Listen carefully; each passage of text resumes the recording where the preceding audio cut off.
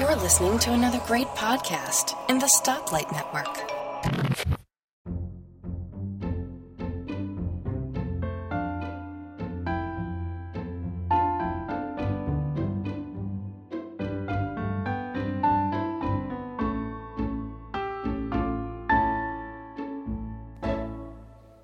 Hi folks, and welcome to episode 16 of the Let's Talk Apple podcast, the episode for December 2014. I'm your host, Bart Buschatz.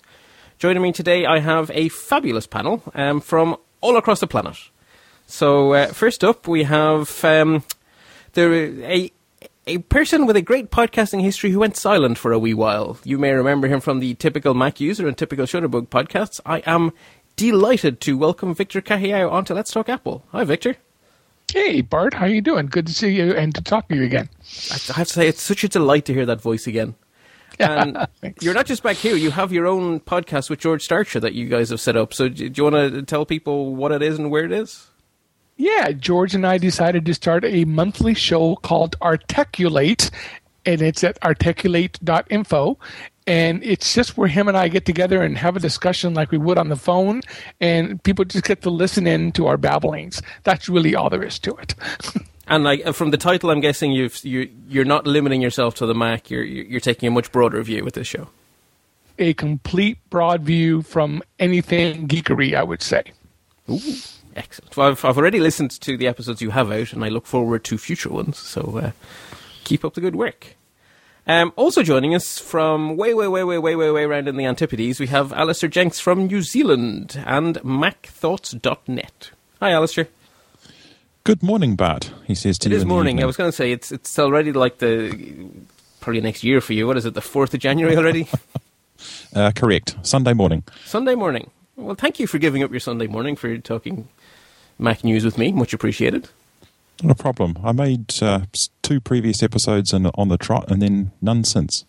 That's a good point, actually. You're really consistent then. But no, always good to have you on whenever time zones align and so forth. Good to be back. Yeah, cheers. And then finally, from, I think, the opposite coast of the United States to Victor, we have Guy Searle from the My Mac podcast back with us. Hi, Guy. Hey. Yeah, I'm going to be a regular chatty Cathy, but I'm going to stick to my own gender. Thank you. Okie dokie.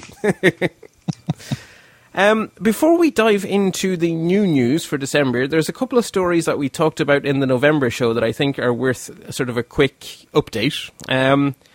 The first is what I imagine is going to be long ongoing saga of GT Advanced Technologies. 2 sort of news stories from December regarding that big story arc. Apple have agreed to take a smaller cut of the sale of the furnaces. That way the other creditors have a chance of getting something back too. And in a move that you can only say, what the WTF, apparently GTAT Advanced would like to pay their executives a $6 million bonus for doing a bang-up job. What? Well, yeah, because being in bankruptcy means that you should get a bonus. Because you successfully got Chapter 11? I think they spent too much time in their own ovens, if you ask me. You know, or smelling the output. Exactly. You know, that sapphire went to their head. It just beggars belief. You know, on the one hand, you're saying, "Dear Apple, please don't take such a big cut. What about the other creditors? Oh, and by the way, we'd like $6 million for ourselves because we've done such a great job." So anyway, it's wrong in so many ways because. Why are you giving bonuses to people who let the company get into this situation, and no matter what the price? Yeah, the job of a CEO or any senior officer is certainly not to drive a company to bankruptcy. That's definitely not a sign of performance. But anyway. Unless that's... Sorry, go ahead. No, according to the story, they let go of 800 employees. I'm sure those 800 employees would have enjoyed some of that $6 million. So it's like you said, it's wrong at so many different levels. Well, now I thought that they that some other company was going to kind of take it over with all the assets in place. Well, no, there was talk of Apple reusing the factory to assemble something else, but all that stuff that's not going to happen overnight. So those people may get a job back, but they certainly don't have one now, and they probably won't for quite a few months at the best, which is horrible at this time of year. It's horrible anyway, but it's definitely horrible now. Yeah, I mean, why can't there be like criminal penalties for some of this stuff? I mean, this is just horrendous. Oh, that's a deep philosophical question because the way the US makes it is it's easy to set up a company and the risk when it goes wrong is low, which has the advantage of encouraging entrepreneurship. Whereas in Europe, it's actually very difficult to set up a company and you're held very responsible, which is seen as putting off entrepreneurship. So which is right? That's a deep question. The one where companies stay in business. But that's down to how well you do it, rather than anything else. That's true. Because you can be successful in either scheme. Anyway, a good news story, also following up. Last time we mentioned that Apple were doing a fairly dramatic drive for Product Red, and they had a red section in the App Store, and I bought a few apps. I don't know if anyone else on the panel did. But Apple raised $20 million from that Product Red campaign, which is not bad going. I would agree. Push notifications for the win, eh? There were push notifications? Yeah. Did you not catch that one where Apple sent out a push notification promoting their Product Red campaign and caused all sorts of fuss? I don't remember getting it, but I may have just dismissed it. Yeah, I mean, I'm not sure if I got it, but there was a lot of talk about it. Yeah, some people just were not happy that Apple made a decision in this particular campaign to use that ability that theoretically other developers are not allowed to use. So they basically did something that they don't allow other developers to do. So there was definitely scuttlebutt about that. But I'm thrilled that they raised the $20 million. And I guess over the years they raised $100 million. So if in this one campaign alone they did 1/5 of that, that's pretty impressive. Yeah, and I mean some of the apps taking part were really good. I picked up Star Walk, which is a really good app, and nice to buy it and contribute to charity at the same time. So, let us dive into some notable numbers that I noticed throughout the December news cycles. This section actually has been missing in the last couple of shows because there was nothing that really caught my eye, but there's been a few things going on in December that are, I think, worthy of a look. There was a bit of brouhaha is maybe too strong a word, but there was concern that iOS 8 had stagnated, but that seems to have unstuck itself, whatever was causing that, and now we're up to 2/3 of people on iOS 8. So that's I think a lot of that just had to do with how many devices were being sold that already had iOS 8 on it. It can't. I mean, the amount of iPhones in use can't have gone up that much by Christmas. Well, I mean, you look at the sales numbers. They're saying that like 50% of the activations, and I'm not sure if that's worldwide or just in the U.S., were iOS devices, and that alone is going to drive up your numbers quite a bit. Yeah, I guess. I don't know. Maybe people have forgotten the slight whoopsies during the launch of iOS 8, and it is more stable now. I think. Yeah, I'd like to forget those. Forget what? Was anyone on the panel hit by that minor phone not being able to make phone calls bug? No. I was just looking at that graph, though. To say that they stagnated is probably not accurate. They slowed down, and maybe they slowed down earlier than they did on the iOS 7 curve, but it's never stagnated. It's just by Apple's climbing at a steady rate. But it's compared to previous iOSs, the pattern was different, not in a good way. But yeah, I mean, Windows would be delighted to have that kind of. So would Android. Android would be over the moon. Speaking of Android, different that was number. my segue. Thank you, Guy. Different number there. Unfortunately, it's profit, and it's not up, it's down. So the Android sector as a whole, according to analysts, it was reported on Recode, but let me just make sure I get the name of the actual analyst. Oh, come on, Internet, don't slow down now. It couldn't have anything to do with a four-way Skype call. That's true. So an analyst, Chetan Shamara, estimated the global profits of, so not just one particular Android manufacturer, but take them all together, and worked, according to the calculations done, the profit in 2014 was down by half from 2013. And the vast majority of that is due to the fact that Samsung's profits are right down. Well, this I don't think this really comes as a as a huge surprise. I mean, Android pretty much all along, as far as the mass number of their sales, is the race to the bottom. How cheap can they make a phone?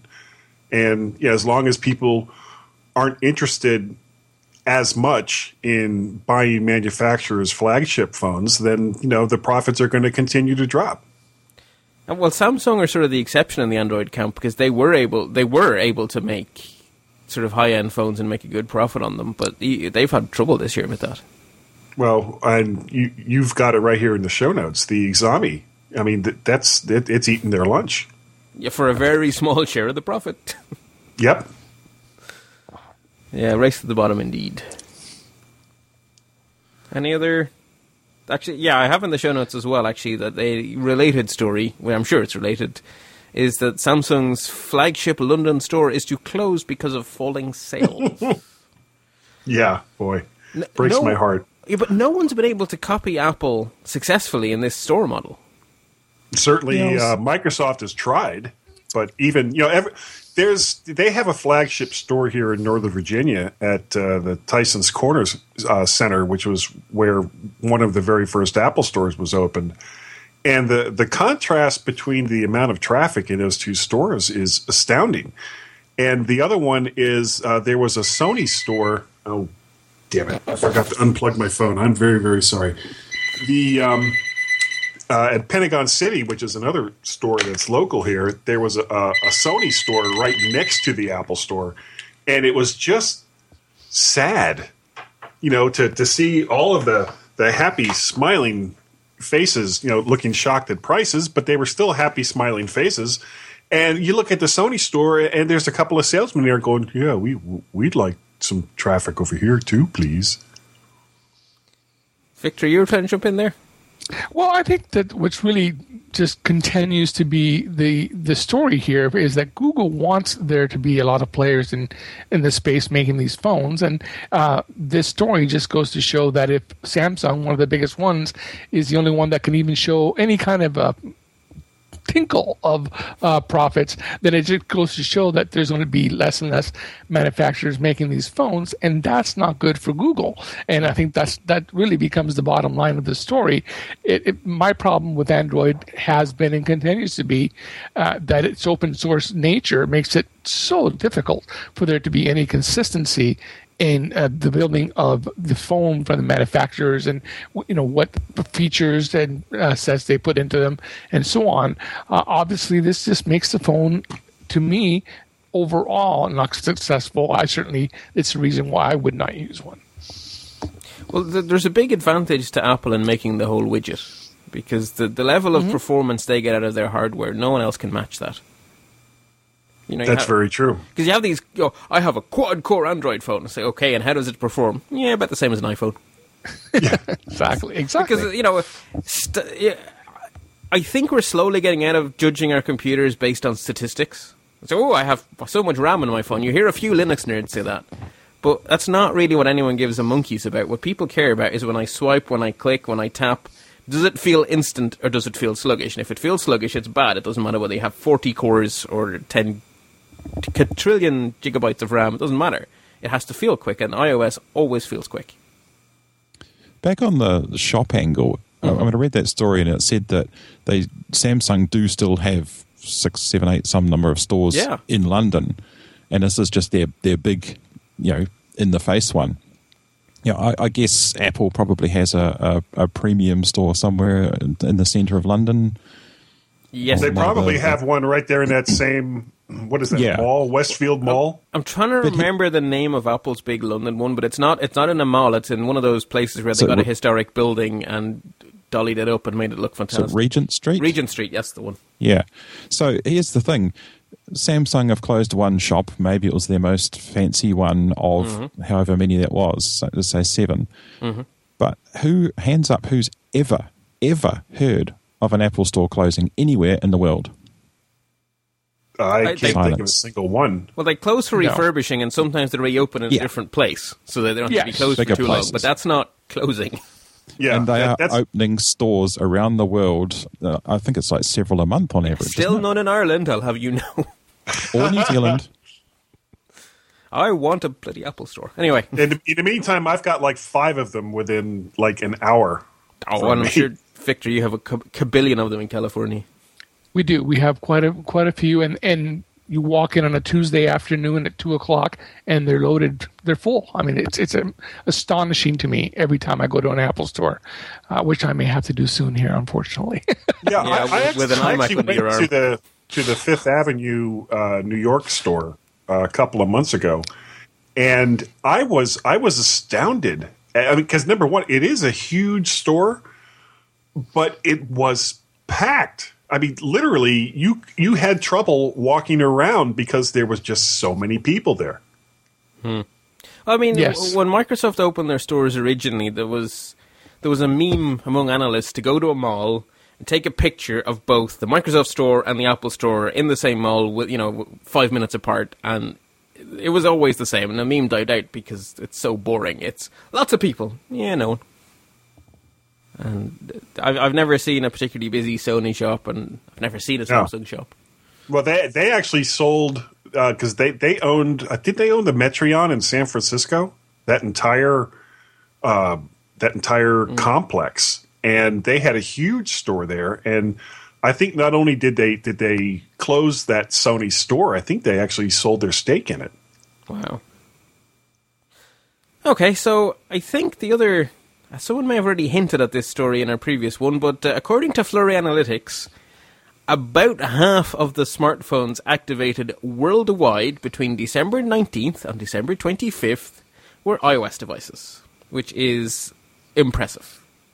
Yeah, that's amazing. And when you think about getting back to the profit angle, when you think about just a single sale for Apple for an iPhone probably equals 10 or more sales of an Android phone. I mean, it's like they've got a license to print money. Well, to me what it is, right, because that's out of whack with average sales for the year, because especially worldwide, Apple does not sell half of phones worldwide. It sells about half in the US, but worldwide, nowhere near, because Android is doing really well in Asia, pretty darn well in Europe, to be honest, too. So what that tells me is that the phone people want as a gift, the phone that is good enough to give, is an Apple phone. If you're going to put a bow on it, it better be Apple. Yeah. I mean, that is, to me, a real mark that when it comes to quality, Apple are right up there in terms of what you want to give people. And I'm assuming the other phones given for Christmas are going to be the higher-end Samsungs and those kind of phones. The flagship devices, not your average Android. I think the beautiful thing about this is the halo effect that comes afterwards. People who buy their first Apple device and use it for a while just are drawn to continue in the ecosystem. And I've seen this myself in friends, that before were not Apple users, and they buy the phone, they use it, and all of a sudden they're calling me saying, well, what about a first Mac? What should I look into? And so on. So it's just this wonderful entry drug into the complete Apple system because it does perform so well. Well, the iPod was the same way. If you think back to and me. Early 2000s when the iPod came out and was basically eating everybody else's lunch as far as MP3 players go, there was a huge uptake of Mac users at that time, and that probably led all the way almost to when the original iPhone was released. And so it's just kind of gone from one product, the iPod, to the next iconic Apple product, which is the iPhone. Now, where it hasn't really translated to, I think, is the iPad. I don't know about that, guy. When I see people who want a really serious tablet, they always seem to end up with iOS devices. Yeah, no, that's not what I just mean that it probably hasn't led to an upswing in Mac sales. Right, yeah, with the iPod or the iPhone. In fact, because the iPad is pretty much a standalone. It's a computer that you can give to someone that has relatively simple needs as far as all they want is their email, all they want is to surf the web, and things along those lines, content consumption, and they can pretty much do everything with it, including setting up their Airport Extreme, setting up their Wi-Fi in their house. it may actually be the only product with a carnivorous halo. It's probably eating the Mac sales. Probably. Sure, there's a better word for that, Bart. Yeah, I know. But anyway, I like it. That should be the name of the show. Carnivorous halo. We don't do show naming here. We call them after the month of the year. I'm very boring that way. Okay. Actually, it's a good transition actually into what makes Apple money. So Business Insider did up a nice infographic which shows off where does Apple's profit come from, and the iPod is still there. And if you just look at the money rather than the percentage of Apple's money, it's actually not a bad business. It's $2.85 billion. That's staggering to me. They're still selling that many. Yeah, But that's more than quite a few other Fortune 500 companies. yes. I mean, a lot of companies would be superbly happy. That is on its own, that is an amazing business, and that is the weakest of Apple's businesses in total. Next weakest is accessories, which obviously you don't expect your accessories to be your main form of revenue. That'd be nuts, and that's $7 and a bit billion. iTunes then is at $22 and a bit billion. Which originally was just supposed to be the break even. Right, it was there to support the iPod. It was there sort of your loss leader to sell iPods. But of course... Well, it may still break even. This is revenue figures, not profits. Yes, that is true. That's but also, true. remember that the iPhone is also an iPod. And iTunes is still the loss leader on iPhones and iPads too. So maybe the role hasn't quite gone. Mac then is at 30 billion-ish. iPad. So the iPad has already surpassed the Mac in terms of revenue, which is kind of amazing, at 37 billion-ish. But the iPhone is absolutely, completely king of Apple's hill at 121.5 billion in revenue, which is Also known as per year? more than half. way more. Yeah, it is just a huge, huge chunk of Apple's. Yeah, actually, you're right, more than half. The infographic is not to scale, because that doesn't look like more than half of the diagram. But it isn't the numbers. It's astounding. The 2014 fiscal year specifically, Guy. Okay. Yes. So all of 2014. And what's interesting is underneath they have a comparison to other large corporations. And in the tech sector, Apple is absolutely king by revenue. The next closest is Microsoft at 91 billion. Well, 91.5, let's be friendly. And So Apple again, is- that's revenue, not profit. Correct. So Apple is... I'm willing to bet that Apple's profit margins, all in all, encompassing all of their various products, is probably larger than the next, not counting Microsoft, the next 4 or 5 down.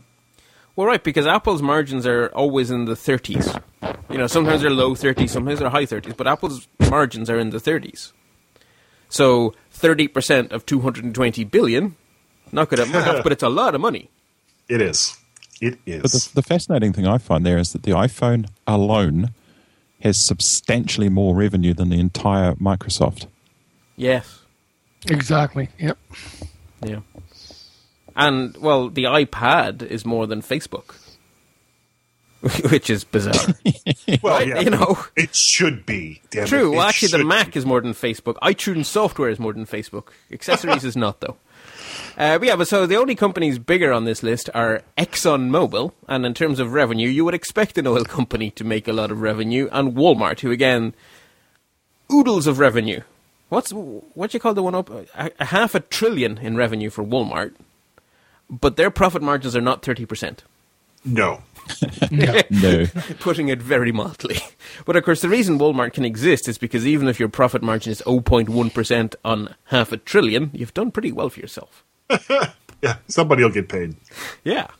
So that's actually, I really do recommend people have a look at that Business Insider one, because when we're talking about all the Apple stories throughout the year, it's good to know what really matters to Apple's bottom line, and it is the iPhone, hands down. Legal stories for the month of December. Yay! I'm going to just mention the first one quickly because, well, we can talk about it a little, but not for much, because really we're in a holding position. So, Apple's ebook price-fixing appeal has gone to, I don't know if you call it trial, but it's... Well, it's to an appellate court. Yes. So there have been oral arguments heard, and no decision made. And I think we're expecting a decision in months, not weeks, let alone days. So all we can kind of do is read the tea leaves and try to get inside the judges' heads based on the questions they were asking. And assuming that that's an even remotely valid thing to do, it would appear that 2 of the 3 judges see things Apple's way and think that the DOJ went after the wrong plaintiff and they should have been investigating the company with a monopolistic market share for, and Yep. i.e. is the Amazons. So... Yeah, and why is it that they have, or how were they able to get such huge market share without basically cutting the throat of their competitors? Yeah. Well, one of the judges actually used the phrase predatory pricing with respect to Amazon. Yep. Well, there was another sort of humorous one where he said, I don't think Apple was, Apple and the publishers weren't colluding. They were colluding, but that doesn't mean it's antitrust. It's like the mice getting together to hang the cat on the bell. No, the bell on the cat. Go like that, yeah. Yeah, I love that, and I think that Amazon deserves that kind of pressure in order to get the market leveled or the playing field leveled, and that's going to take some adjustment in pricing for it to find the right level at which the consumer can be. Can have a choice. I think Amazon did this, back when they went up against Apple in the music business. I was thrilled when that happened, and Amazon was able to give Apple some competition that was much needed at the time in the iTunes world. And I, for one, started buying most of my music, if not all of it, through Amazon. So this is not a first practice, and I think that this kind of competition is good, and the price changing up or down is part of the natural cycle of economy, especially economies of scales when it comes to things like books or music. And remember as well that with Amazon's sales of music, they included a tool.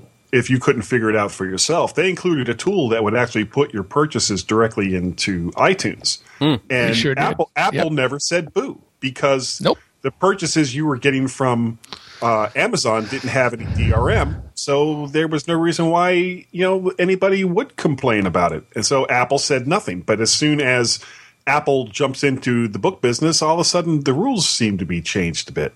Well, you see, to me, where the first judge went wrong is she decided that if prices go up, then it's bad for consumers. Therefore, Apple did something illegal.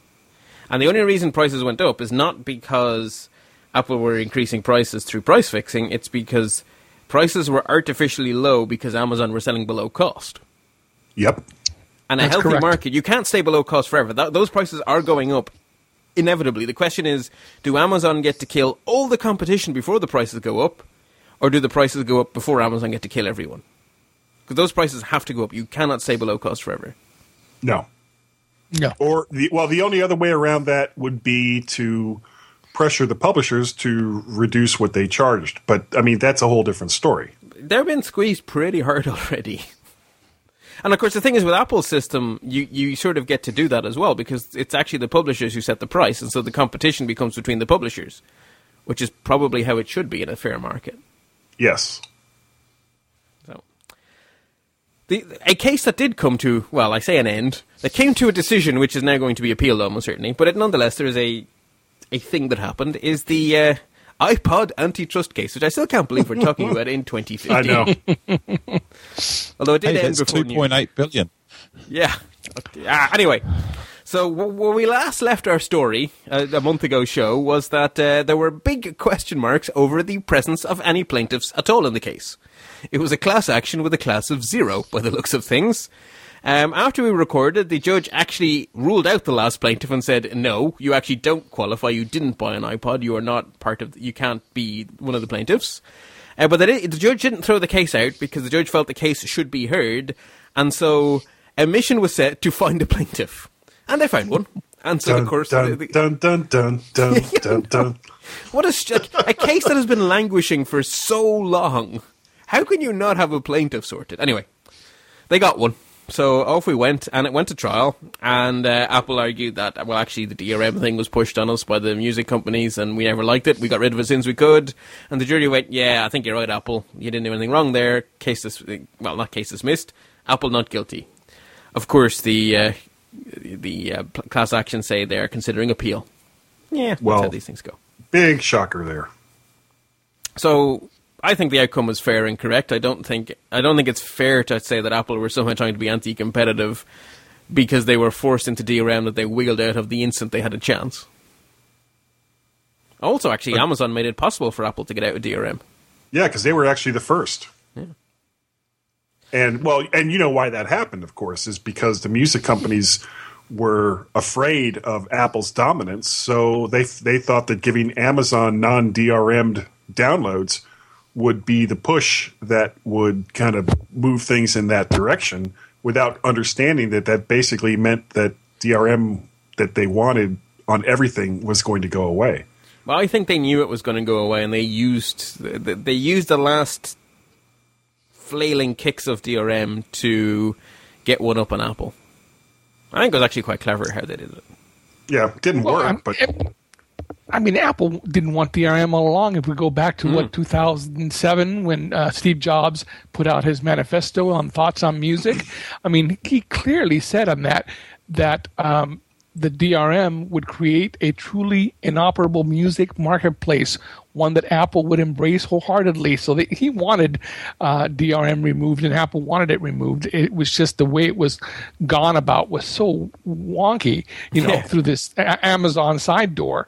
But in the end, Apple really got kind of what they wanted to by having it removed, which to me, if I were a judge, it would clearly tell me that Apple was not being predatory in its use of DRM on its devices. It was simply doing what the music companies wanted done at that particular time.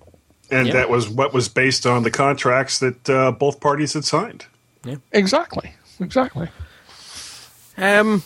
Moving on to what's probably not such good news for Apple employees. So there was a bunch of Apple employees had a court case ongoing demanding they be paid for the time they're forced to stand in line for security to make sure they haven't nicked stuff while they were in work. And a judge has thrown that out of court because he interprets a US Supreme Court ruling as saying that that's okay. Now, I'm not a lawyer, but actually that's a terrible way to start any sentence. But anyway, I'm going to continue. I was going to ask you, does that mean you play one on TV? Yeah, no, I don't even do that. I hate when people say I'm not a scientist, but, and then continue to try to talk as if they know stuff. So maybe I should stop. But too late.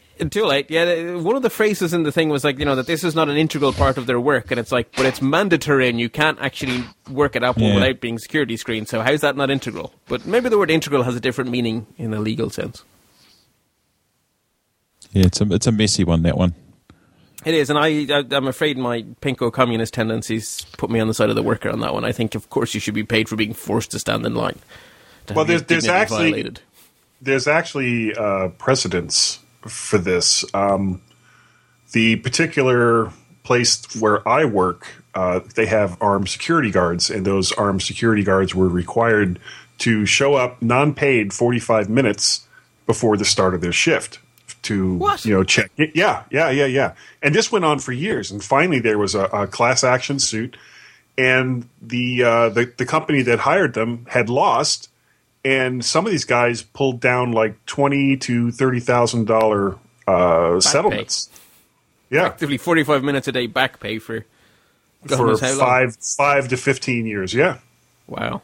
I mean, I don't think this could possibly happen in Europe. I'm pretty sure under European law, this just wouldn't float. And it always makes me sad, actually, that a company as profitable as Apple is not particularly altruistic towards its Apple Store workers.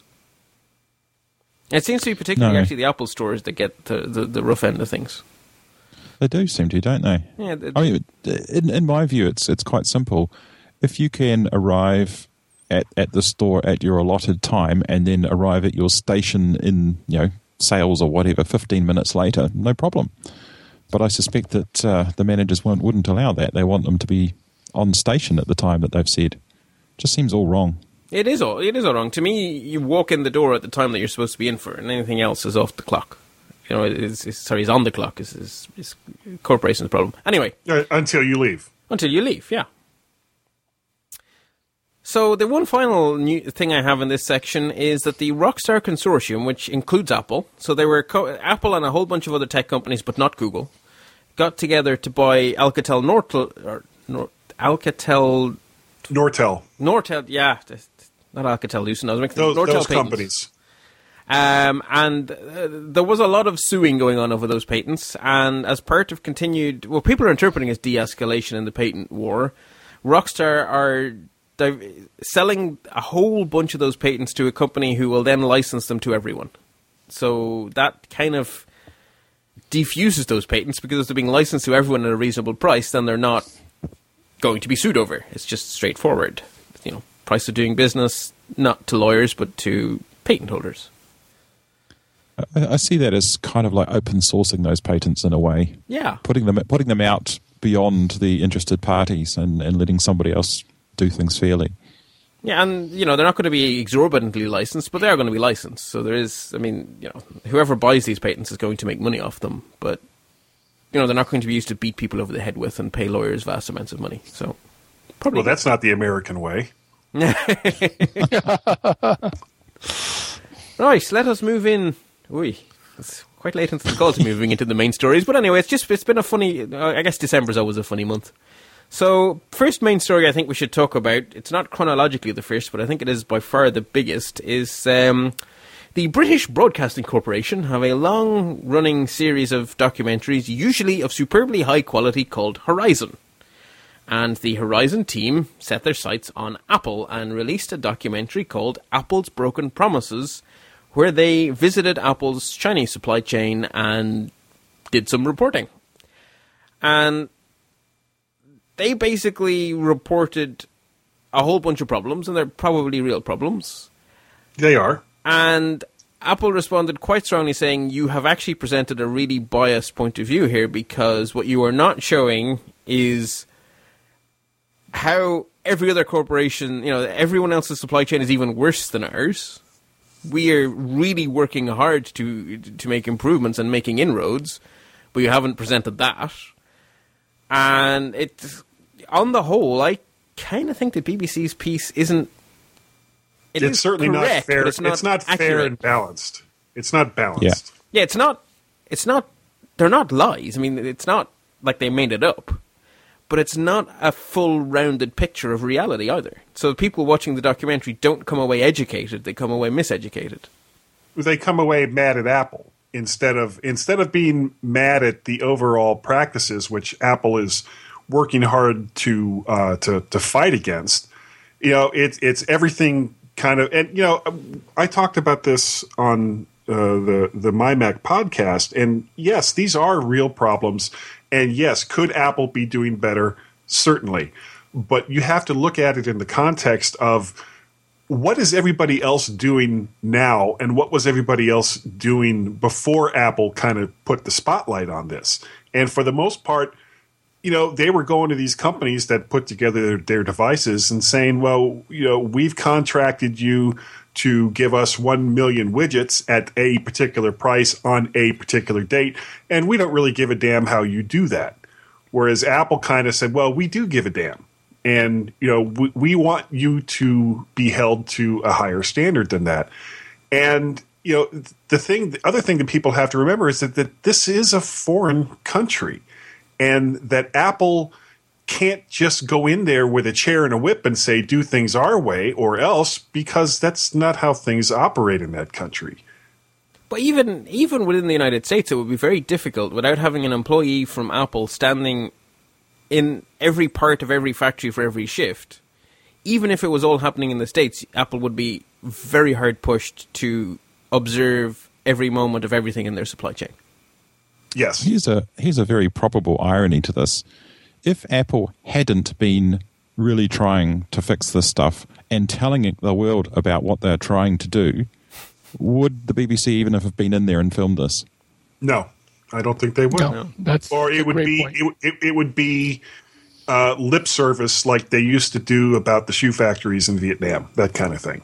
Yeah, I mean, Apple they're probably not the only company, but they're certainly the only of the big companies that have these transparency reports. They report on themselves. They've also signed up to have the what's the name of that labor organization? There's a Chinese labor I can't remember the name. I think of it it's actually the Chinese Labor Organization. Oh, okay. Oh, yeah, the CLO. Something like that. But they have basically signed up to have a third party audit them, and they publish what's found. I mean, compared to everyone else who Anybody. makes smartphones or computers, Apple are the leaders of the pack here. And the fact that there's, it's a terrible Still cliche some in this problems, country because right. we have political parties who abused it completely, but a lot done more to do. And the message from the documentary should be, Apple, don't pat yourself on the back yet. You still have more to do. But it certainly should have been, Apple is terrible, Apple's broken promises. It isn't accurate, it isn't fair, it isn't a representation of what's really going on. And Apple have acknowledged that they've got more to do. Right, Yes. that's the point of these transparency reports. Because they always say they have more to do. The BBC they missed the bigger story here. They could have reported on the systemic problem that there is in China and Right. countries like China. And that is the real story here. Apple being, yes, a part of the story, but a part, like you guys have said, that is trying to, make it better. The real story is that all of the other electronic companies are doing just what you said. Build me this number of widgets. I don't care how you get there. And this is, just traditionally how we've seen employers taking advantage of employees throughout the history of time. It's happening in China now, and I think Apple is trying to make it better. That BBC was the real story, and you completely missed it because you had myopia towards the Apple bent on the story. No, I don't think it was a question of myopia. I think it was. Well, if we say the entire tech sector has these issues, nobody's gonna care. Nobody's gonna watch the program. But we say it's Apple, and all of a sudden, everybody that either loves or hate Apple is going to chime in and watch because they're biased one way or the other. So it's the video clickbait. version of clickbait. Exactly. Yeah, exactly. Eyeball bait. Well, you're still clicking, it's just a remote control. I mean, instead of keyboard. Oh, true. The bottom line is this is a societal problem. This is something that each of us have a responsibility to be aware of and be, doing something about, and making sure that we're dealing with companies that are being proactive to fixing the problem. We all buy these devices. We all use them. We all, carry part of the responsibility for what's going on here, just like we have in many other industries, again, throughout time. What strikes me is this is one of those situations where Apple are not actually obeying the return on investment. If you remember back to that earnings call when the right wing guy gave Tim Cook hell for this environmental stuff you're doing, there's no return on investment, and Tim Cook said, I don't care about the bloody ROI all the time. This is another one of those cases where Apple are not doing what a purely capitalist system would have them do. They're giving up profits to do something altruistic, which is not actually something the Western system is particularly geared towards doing. And so that actually makes it even more impressive to me that Apple, as an American company, are doing that. And that very few American companies take that, they'll take the ROI rather than taking the moral stand. Well, another irony is that with the recent swing certainly in Western societies towards environmental awareness, at the very least, that is ROI.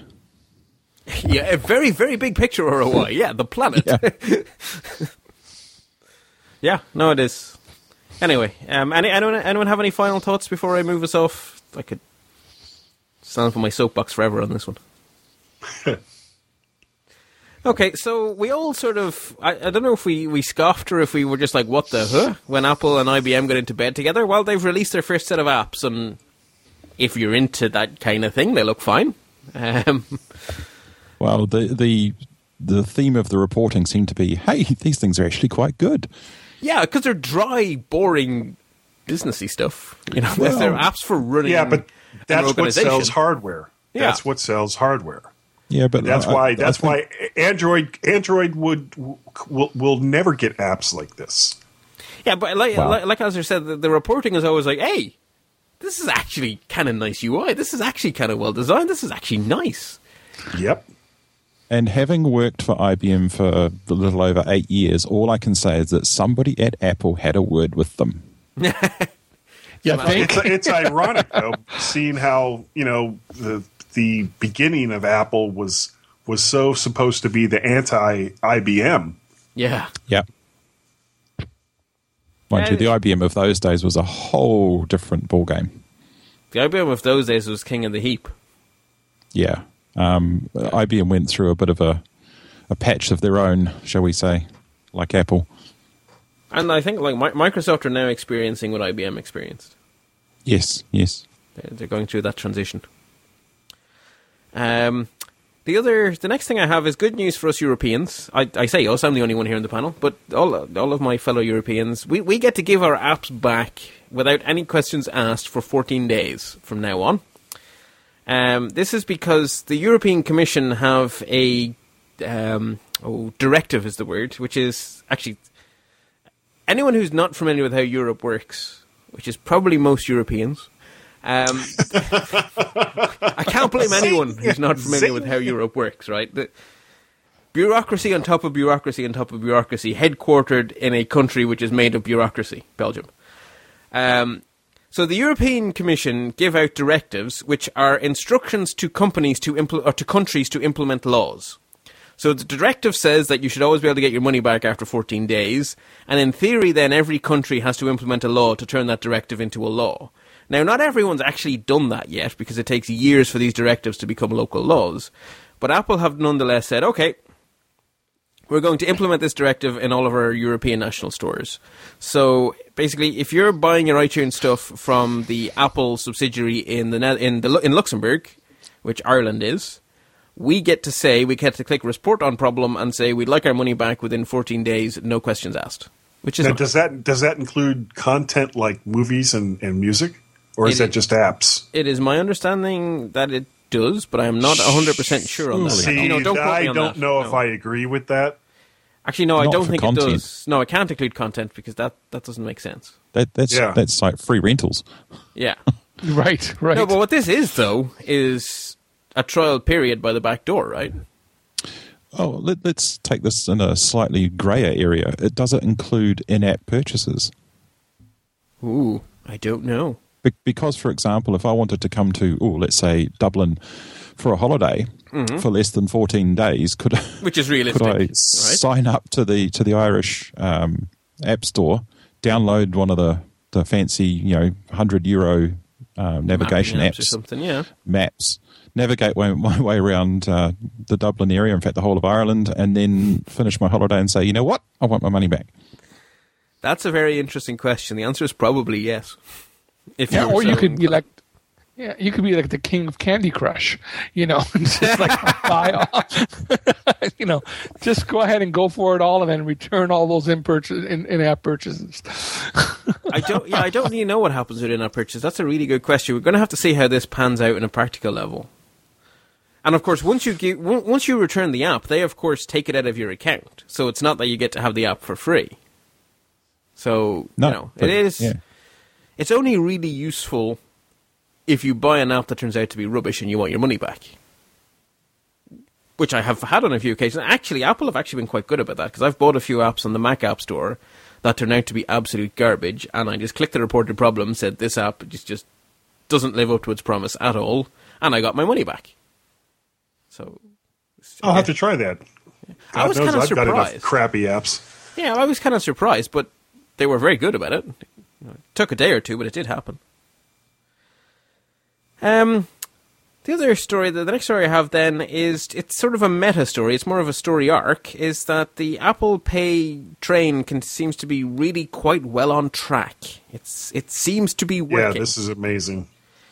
I mean, I'm just going to read through these stories, and I'm not going to talk each of them in depth, just to sort of give you an idea of the arc of the December news for Apple Pay, but more banks and retailers sign up to Apple Pay. Cards with Apple Pay support are now representing 90% of the transaction volume. Now, that doesn't mean that 90% of transactions are Apple Pay, but it means that 90% could be if people want it, because the cards being used are compatible. It's not even quite that. I read that one several times trying to understand that metric. What they're saying is that 90% of transactions are done today with cards that could use Apple Pay. Yes. So it's not really 90% of anything as far as Apple Pay is concerned. No, but it means that of the commerce happening, 90% of it could be Apple Pay based if people wanted it to be, which is kind of impressive. And if the merchants allow it. And when you think about that Google Pay had been around for a couple of years and generated like nothing. Yes. Yeah.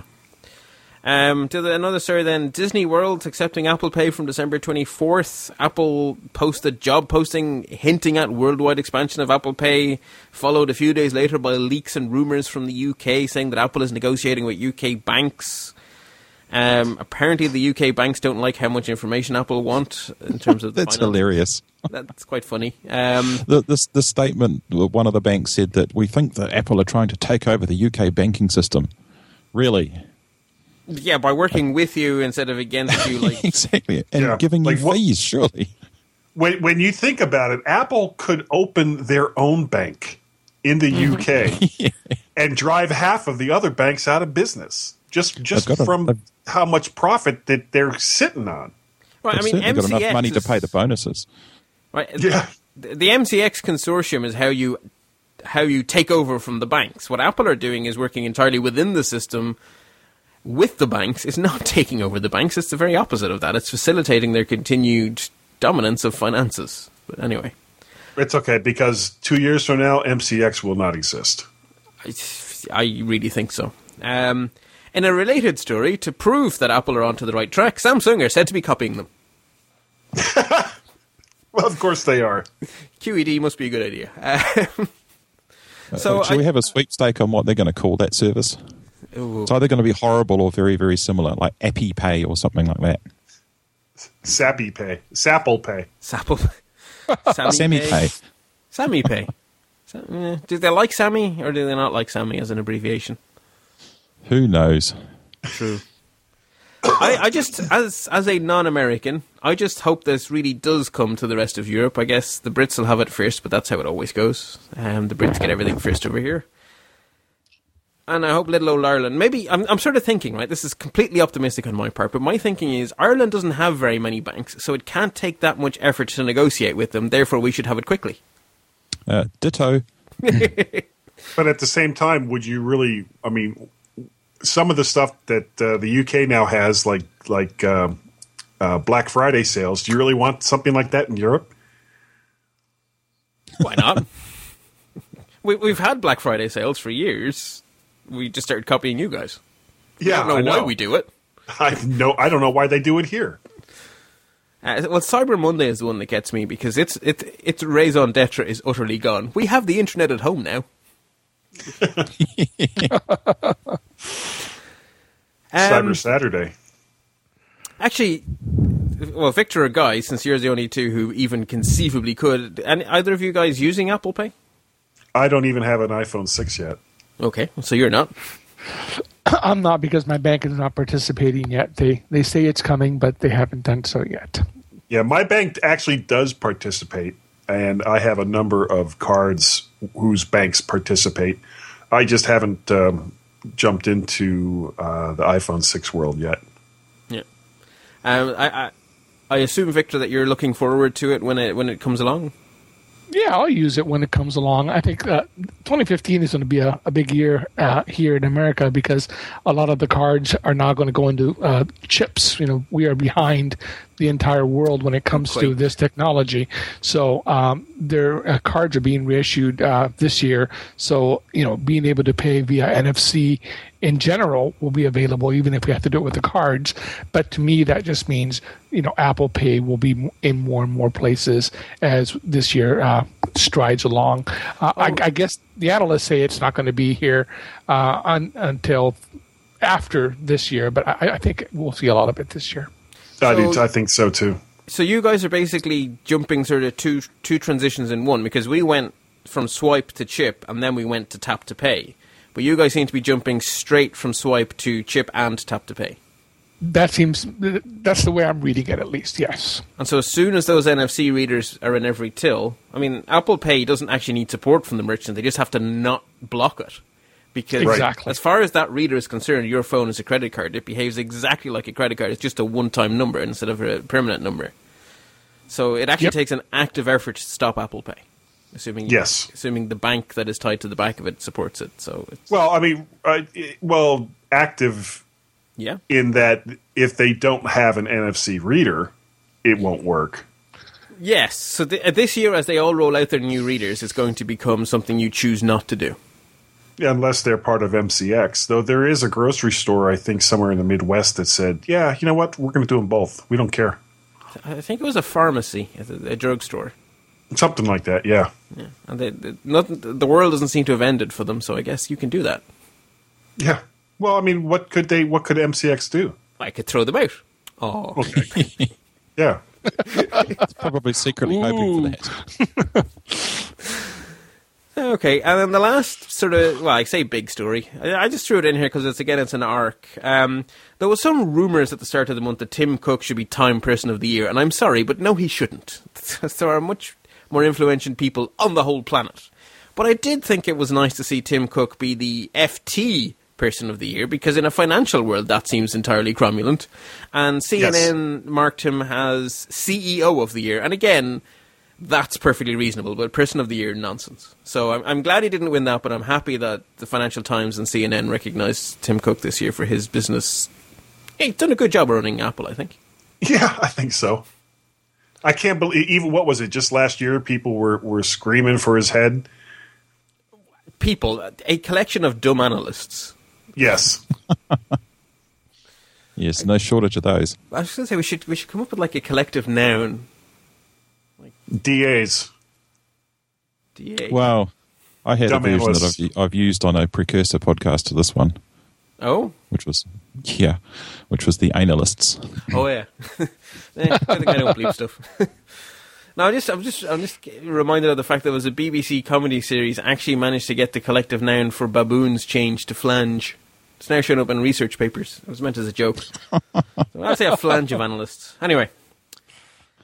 I also have some quick stories that are worth mentioning. For the first time ever, Apple have used the power they've had for a while to push security updates at us. Instead of telling us, or instead of asking us to install stuff, they installed a pretty nasty bug in NTP automatically and then told us they had done it. So, Is this a bad thing? No. I think you mean they installed a patch rather than the bug. Sorry, yes, I do. Yeah. I'll be very miffed, actually, if they put up a note saying, hello, we have broken your computer. Thank you. Thank you. And we did it automatically without asking you. So I turned on my Mac in the morning, and there was a little message from Apple saying, we have patched. A security update has been applied. Oh, okay, thank you. And of course, when you click for more, you found out that it was the NTP bug, which was a pretty nasty bug, and a lot of Linux sysadmins spent a lot of time patching servers. So it was nice that Apple looked after it for Mac people. As a computer scientist, there is one part of this that makes me a little bit queasy.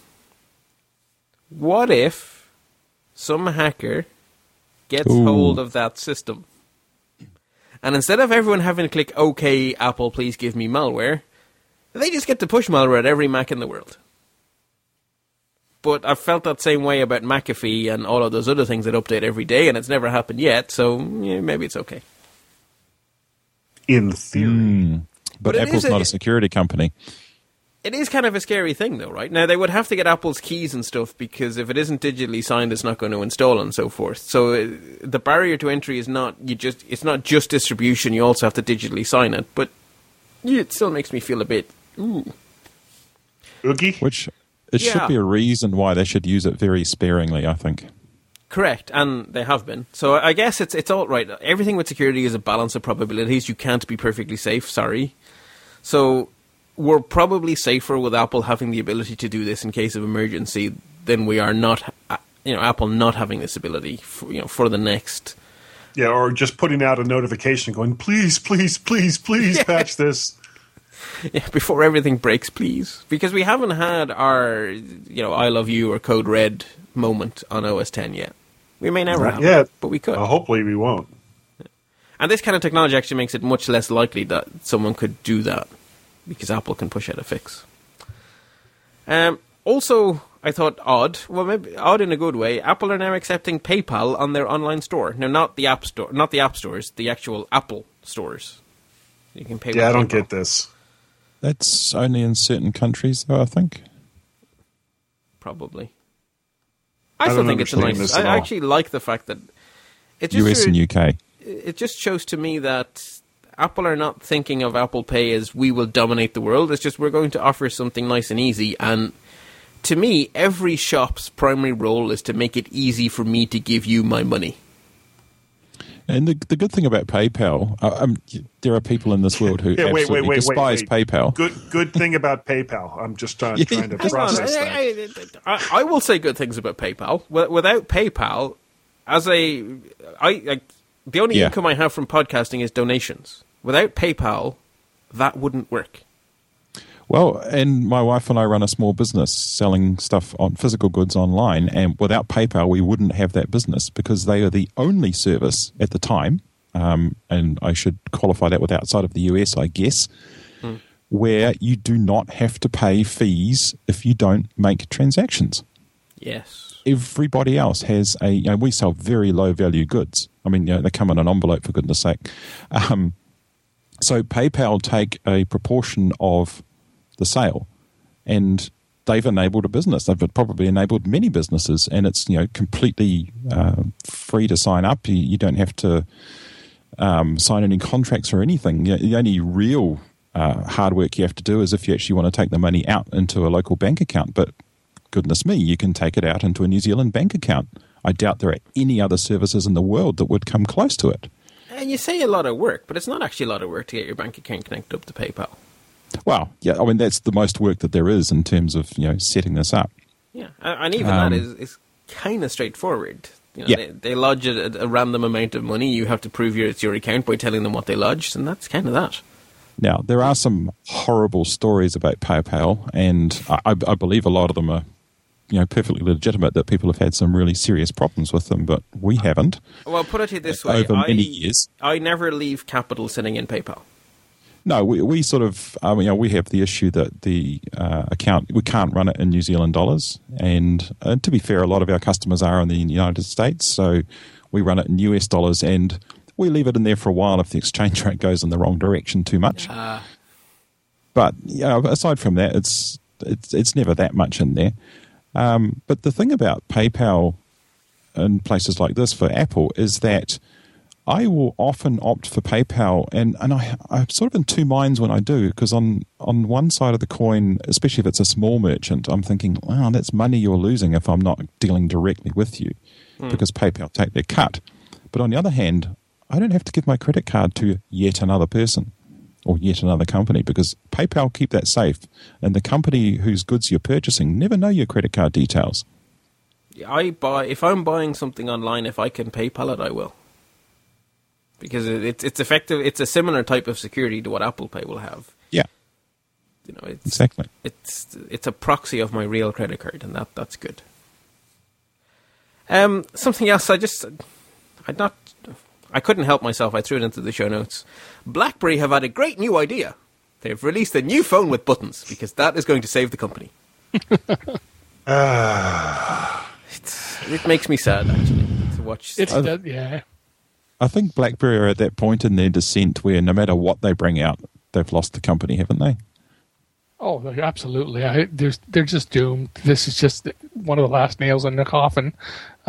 Just desperate attempts at keeping the few customers they still do have. What strikes me actually about the phone, if you look at the photos of it, it's like you take an iPhone 5 with that sort of dark metallic band design, and you stretch it out and stick a keyboard in, and that's what BlackBerry have released. It's something very iPhone-y to me about the edge of that phone. But yeah, it's just me. I don't know.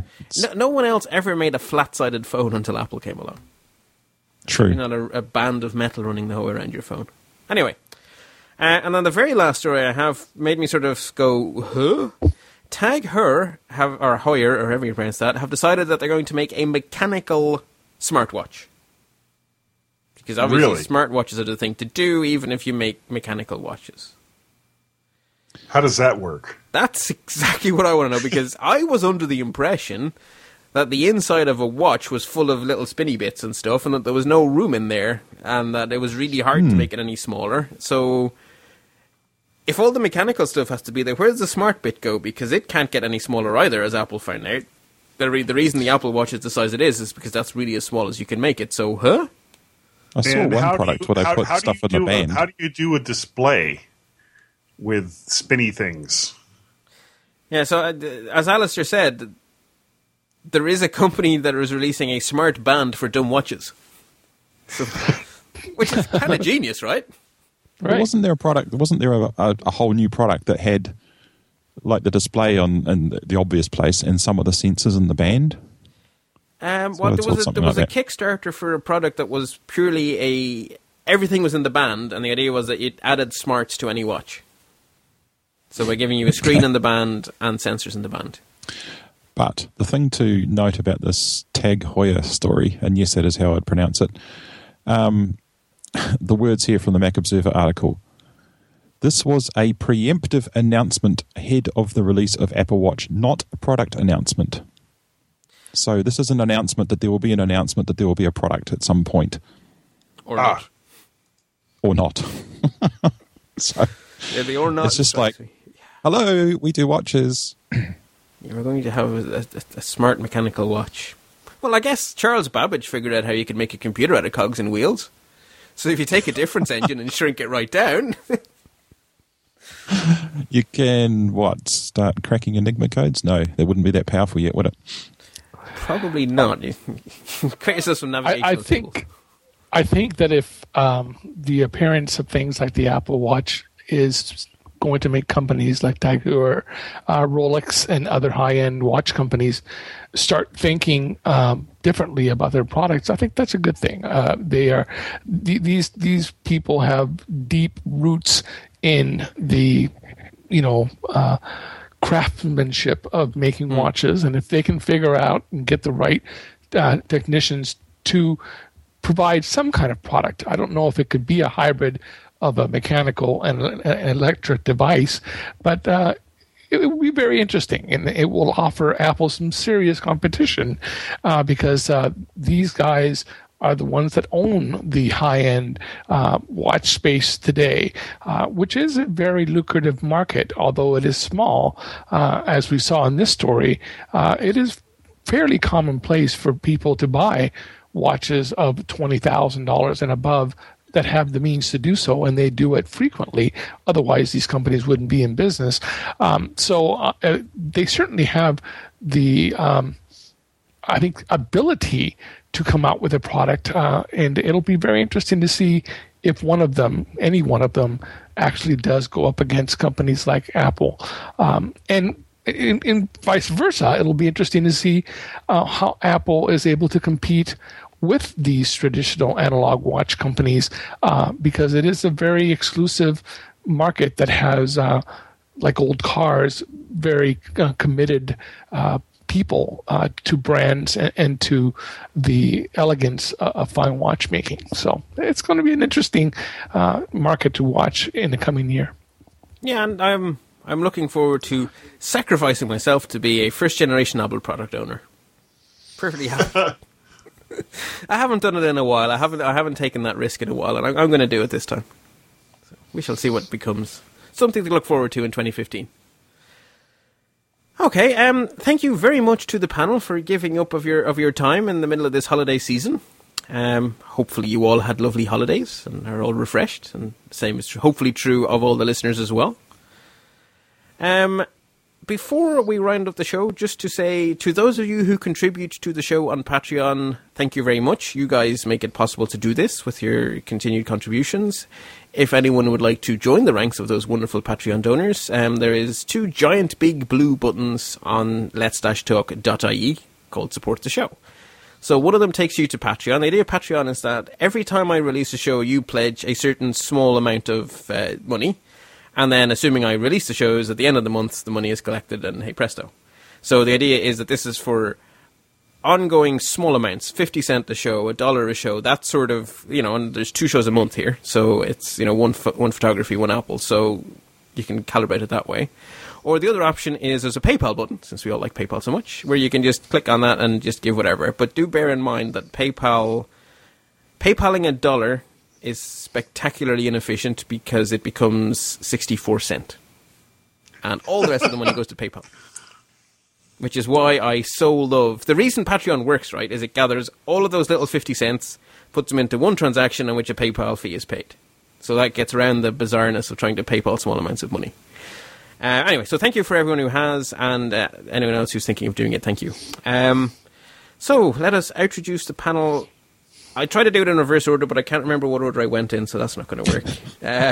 I was the last one. You were... Okay, well then you shall be first. The first shall be last, and the last shall be first. Guy Searle, My Mac Podcast, a fellow podcast on the Stoplight Network.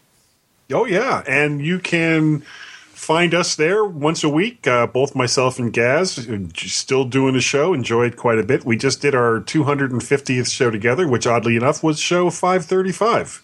Go figure that out. Yeah, I know. If you would like to send me a semi-Twitterish private message, I can be found over at Twitter at MacParrot. You all listen. Thank you. How to test if someone listens to the My Mac Podcast? It's out now. You know who all three listeners are. I know. I was going to say, the other way is to try to say the letter Z or Z and see what happens. Zed. Do you know, I actually don't know what I'm supposed to say as a European anymore because of your show. Well, we do like to think that we cause confusion amongst all populations of the world. Well, I'm definitely confused. Cheers. Job accomplished. Alistair, where do you hang out on the internets? For Apple-y things, you can check out my not too frequently posted macthoughts.net, and on Twitter, I am ZKARJ. Z. ZKARJ seems to rhyme better somehow. Anyway. And finally, Victor, do you want to give another reminder to the listeners of where they can listen to you articulate tech? That's right. Come over to Articulate, and that is at articulate.info, and join the crowd there.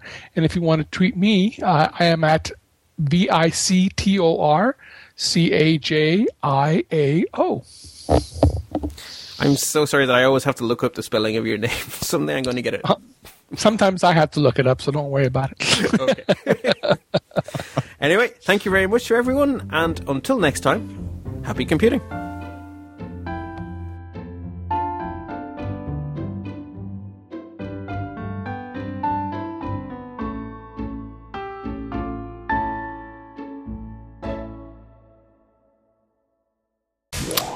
You're listening to another great podcast in the Stoplight Network.